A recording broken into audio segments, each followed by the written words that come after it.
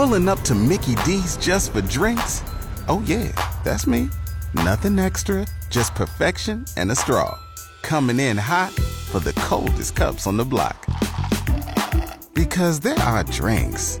Then there are drinks from McDonald's. Mix things up with any size lemonade or sweet tea for $1.49. Perfect with our classic fries. Price and participation may vary. Cannot be combined with any other offer. Ba-da-ba-ba-ba. And podcasts that matter to you. Odyssey. Good morning. It's 7:03. I'm Dale Johnson. This morning, 3 degrees above zero, on our way to 24. A standoff this morning in Adams that started around 8 o'clock last night. A large area on the north side of Adams has been blocked off. Authorities with a house surrounded near 8th and Elm.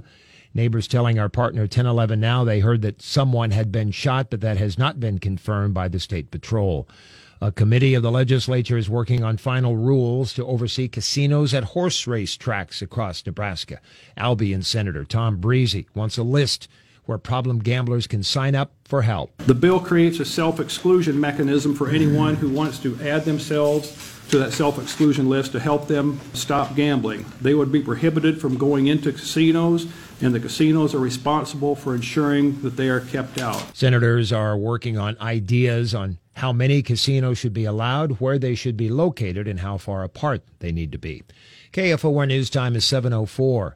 Parts of the country are seeing lower COVID counts. Jeremy Nordquist, president of the Nebraska Hospital Association, saying on Monday that's not the case in Nebraska. Nebraska, maybe potentially will peak this week, but peaking in positivity and number of cases certainly isn't going to instantly relieve the pressure that our hospitals are facing. Nordquist said COVID patient numbers are up 54% the past month.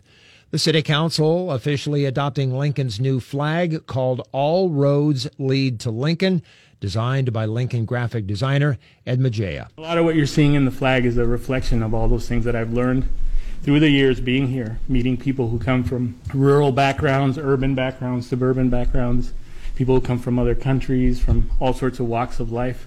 Just all that was poured into this flag. A ceremonial flag raising and celebration is planned for February 24th at Pinnacle Bank Arena. You can see Lincoln's new flag at KFORnow.com. And the Lincoln School Board tonight receives a list of finalists for the job of LPS superintendent. Candidates will be interviewed between February 1st and February 11th. Dr. Steve Joel retires at the end of the school year. Lincoln's first forecast, today's high only 24. It's 3 degrees above zero. There's a light north breeze creating a wind chill of 7 below this morning at 7:06. I'm Dale Johnson, KFOR News.